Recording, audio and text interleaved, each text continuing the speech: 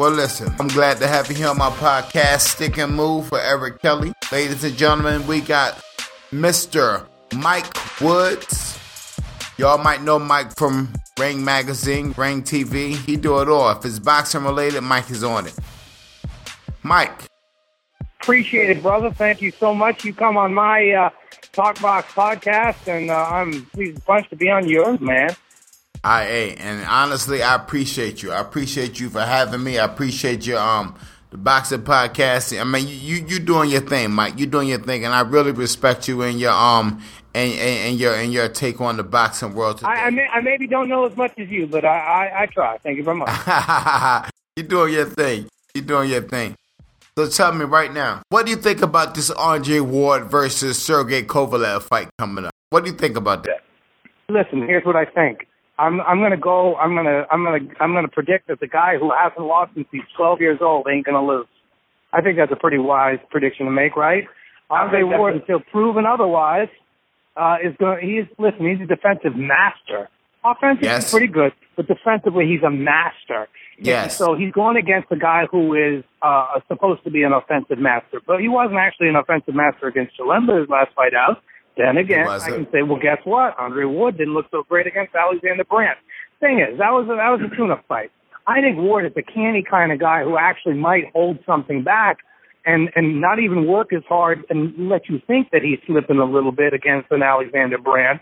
I think he's that kind of canny guy. So I'm going to say the guy who hasn't lost since he was 12 years old is going to win again. So he's going to keep his undefeated record. Yeah, Andre Ward, man. Listen, you can be the detonator. You can be the exploder in chief. You can be the guy with the great offense. But if you can't activate it, if you're against a defensive master, it don't matter if you can punch holes through walls, bro. Yeah, I mean, because at the end of the day, what you don't hit, you can't hurt. That's it, man. Yeah. If you can't touch it, you can't hurt it. Simple as that. Yeah. And like you said, Andre Ward is very defensive. My thing is this though, Ward, and I know Ward personally, fought him and everything, been in the ring with him. Right. Ward knows what you're gonna do before you do it. That's one thing. He knows exactly what you're gonna do before you do it, and whatever move that is, or punch you try to throw, he's gonna defend it and have several counters waiting for you. That's one thing sharp about him. But Sergey Kovalev is not a world-class fighter for no reason. Right. There's a reason why Sergey Kovalev is the light heavyweight champion of the world. Sergey Kovalev is undefeated. Sergey Kovalev beat Bernard Hopkins. There's a reason for that. And if you think of one thing, people just point out Sergey Kovalev's power, and his power is tremendous. But Sergey Kovalev has a jab out of this world. If you notice one thing about the Russian fighters, everything is behind their jab. Look at Klitschko's. Look at Triple G. Look at Sergey Kovalev. They have very great jabs and strong jabs at that. Now, backing Ward up. Backing Ward up is what Triple G is gonna have to do. Obviously, he's gonna have to back him up and hit him everywhere. Hit him in the arm. Hit him in the neck. Hit him in the face. Hit him in the shoulder. Hit him in the something. Hit him everywhere. But like we said earlier, Ward knows what you're gonna do before you do it. That's right. Here's the thing, Eric Kelly. A guy like that, who quote unquote knows what you're gonna do before you do it, that'll work, and that'll keep working until one day it doesn't work, because guess what? You've gotten a little bit older. Your reflexes slip, and even though you know it's coming, whereas you only had to move your head 2 millimeters before, because you've gotten older, now you have to move it 4 millimeters, only you didn't get the memo that your reflexes have slipped, and you get caught with something you didn't get caught with the year before. Well, ask Roy Jones about that. Ask Roy Jones Jr. But one thing about Andre Ward is that while that can happen, yeah, you got to keep in mind that Andre Ward is still young. Andre Ward is still young. Yes and no, Eric Kelly. He has been doing this a long time. And yes, he did have a nice hiatus off of boxing. But you know that so much wear and tear does happen in the gym. He's been doing it since he was a kid. So I wouldn't say that he's, yeah, he is young, but he's been doing it a long time, and it can happen. Yeah. It can happen. It probably won't, but you tell me in the last couple of fights that you've watched against Britt Smith and then against Alexander Brandt, do you think he slipped a little bit? I don't think he slipped a little bit, but I know that great fighters often rise to the level of competition. The better the fighter, you know what I'm saying? Especially when they know they got more to risk.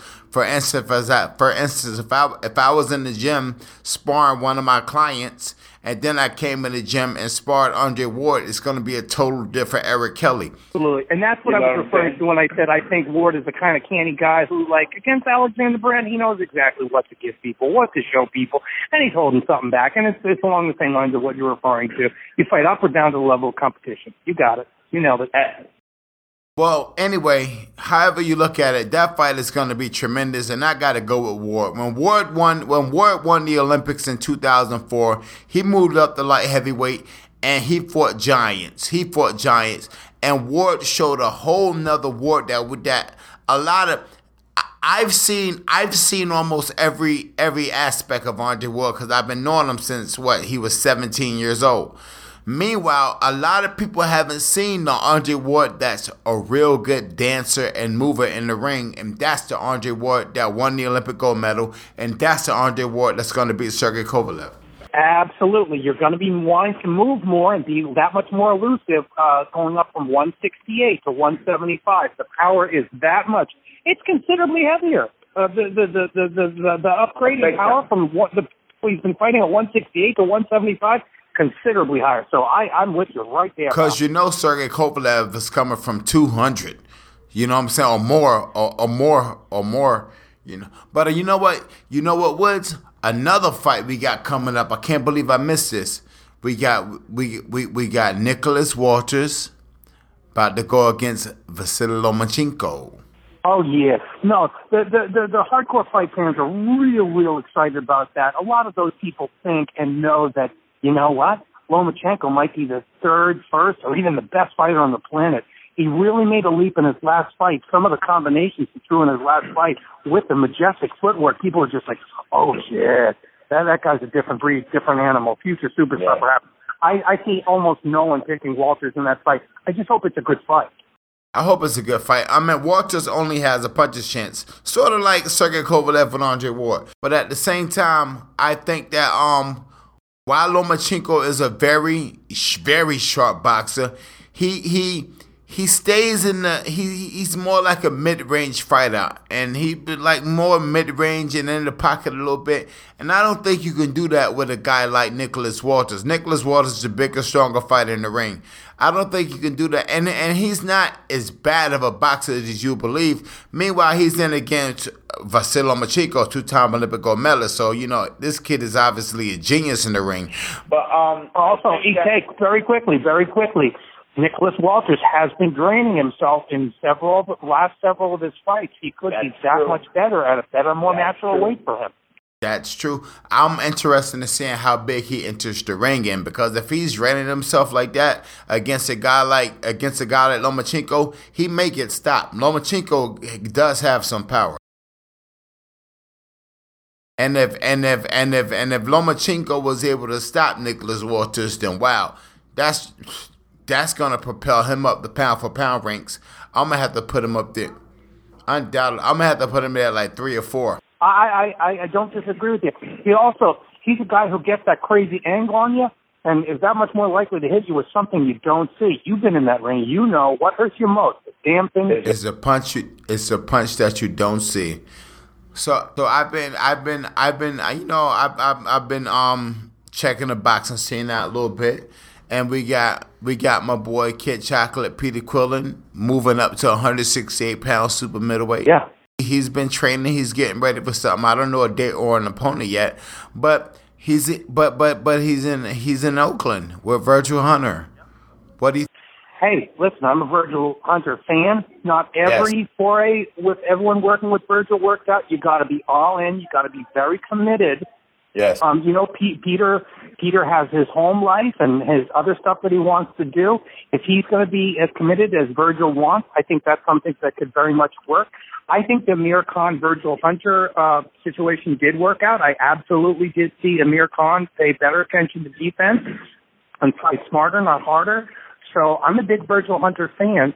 Not every pairing with Virgil works, but I suspect this one will. I think Peter knows that he knows after getting knocked out in the first round against Danny Jacobs that defense is something that I really have to pay more attention to.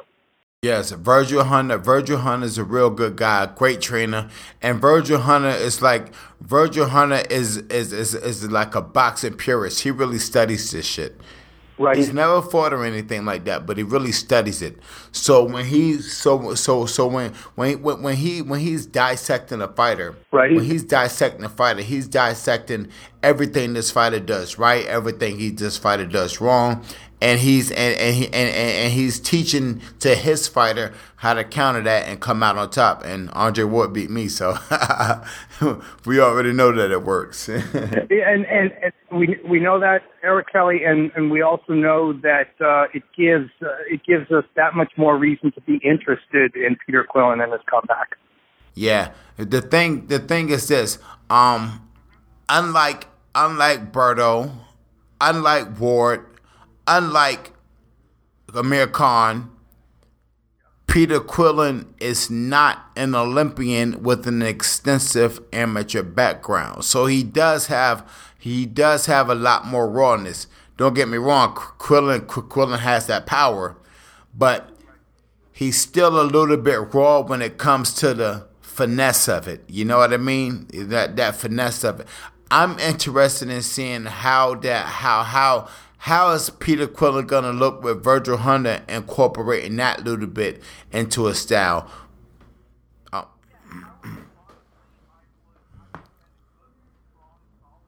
Just training him before I have a fight.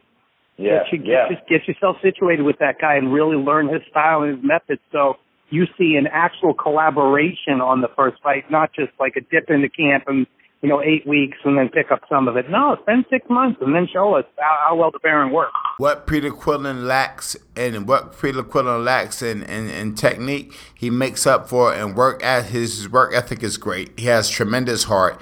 And he has tremendous power. So I'm thinking, I like Peter Quillin a whole lot. He's a great fighter. I want him to work a little bit more on that left jab, though. Set things up. You're going to be seeing that. You're going to be seeing the building block basics of everything coming off the jab, and then just being smarter, not being as wild, fighting a more refined manner, which is exactly what you said. He doesn't have that amateur pedigree, all those years under his belt, hundreds of bouts under his belt, so he's still learning as he's going, man. And also, he's another one, Eric Kelly, a guy who's been training himself for the last 2 or 3 years to make 160. He might be that much better at a more comfortable weight class. I love to see Peter Quillin versus Badou Jack. I love to see that. I think that's something that absolutely would be on your wish list for end of 2017. I'd love to see that fight. That'd be a great fight. And we also got moving up to the heavyweight division. What's up with your man Tyson Fury? Tyson Fury, he's acting up. He's quote unquote partying, but when you're 27, 28 years old, you're a world class athlete, bro. It ain't partying. It's stupid. Leave that stuff alone. I know from experience, but I'm like, I don't understand how these. Okay, now he's a heavyweight champion of the world. He beat Vladimir Klitschko. You know what I mean? And I can understand how he just achieved this lifelong dream. But when you achieve that dream, that's when you got to say, okay, I did it. Now it gets tough. Now it gets hard. Now I got to bite down. Now I got to sacrifice. He dropped the ball, but he's a kid. He's a big overgrown kid in some way. Now you got to act like a man. You got to make smart choices with integrity. You got to act like, you got kids and all that stuff. You don't want to mess with that stuff. That's child play bullshit. Don't do that. at the end of the day, boxing is a man's sport. You know what I'm saying? Boxing is you got to be successful at the sport. You got to bite down and you got to make great sacrifices. You got to be an adult. You got to be mature. I'm hearing. Eric Kelly, you don't find those sacrifices being made in the pub or in a pile of blow. Okay, so I just hope he learns his lesson. That's all, man. And get well and get smart and show the best version of yourself. The best version, never coming out partying and drinking and drugging, man. That's not where you find the best help. I don't know what's up with them UK fighters. Ricky Hatton, Joe Calzaghe, Tyson Fury. They just blowing it all up. They rather blow. They rather blow than they eat when they hungry. I don't know what's wrong with these guys. Yeah, I don't know either, man. And well, the thing is, we understand it if you're missing the spotlight and then you're a little bit bored and the devil's idle hand is the devil's playground. But Tyson Fury got no excuse at all. No, you should be at the height of your fame right now. You should be fighting the fights of your life right now. Yes. I think it says something about him psychologically. I think he's afraid of success and failure. Okay, I got one more question for you, Mr. Woods, before we have to wrap it up. Yeah, man. Let's go, champ. Shannon Briggs, talk to me about what he can do and what you expect for him to do at heavyweight now. He's older. It's 2016. Yeah, I confess, I would have expected by this time he already would have lured one of these numbskulls into a fight. I thought 2 years ago that he would have been able to lure Klitschko into a stay busy fight. And by the way, it's not as if they weren't totally open to it. I spoke to Klitschko's guy, and he's like, no, we would, in so many words there, Kelly, he said we would bring Shannon over to Germany. We understand that it's a entertainment situation. I don't quite understand why that hasn't happened yet. With Klitschko on the outs and leaving the sport, that was his best chance to get one of these final big flashy fights. I don't think there's the appetite to see him fight an Anthony Joshua. And I don't think he wants to be a stepping stone for, a Joshua or Park or Joseph Parker or anything like that. So I don't know quite where it leaves him, Val. I'm curious myself. I hear Briggs, he's been calling out not Joe Calzaghe, but he's been calling out Vladimir Klitschko. You know what I'm saying? He's been calling out David Haye. I mean, hopefully David Haye answers, Yeah, that's the right type of fight for him. It's sort of not circus in a bad way, but it's more of a circus type atmosphere and entertainment atmosphere. David Haye would be a fine choice. I think David Haye would be a fine choice, but I think I was at the Barclays Center for Carl Frampton, and Santa Cruz.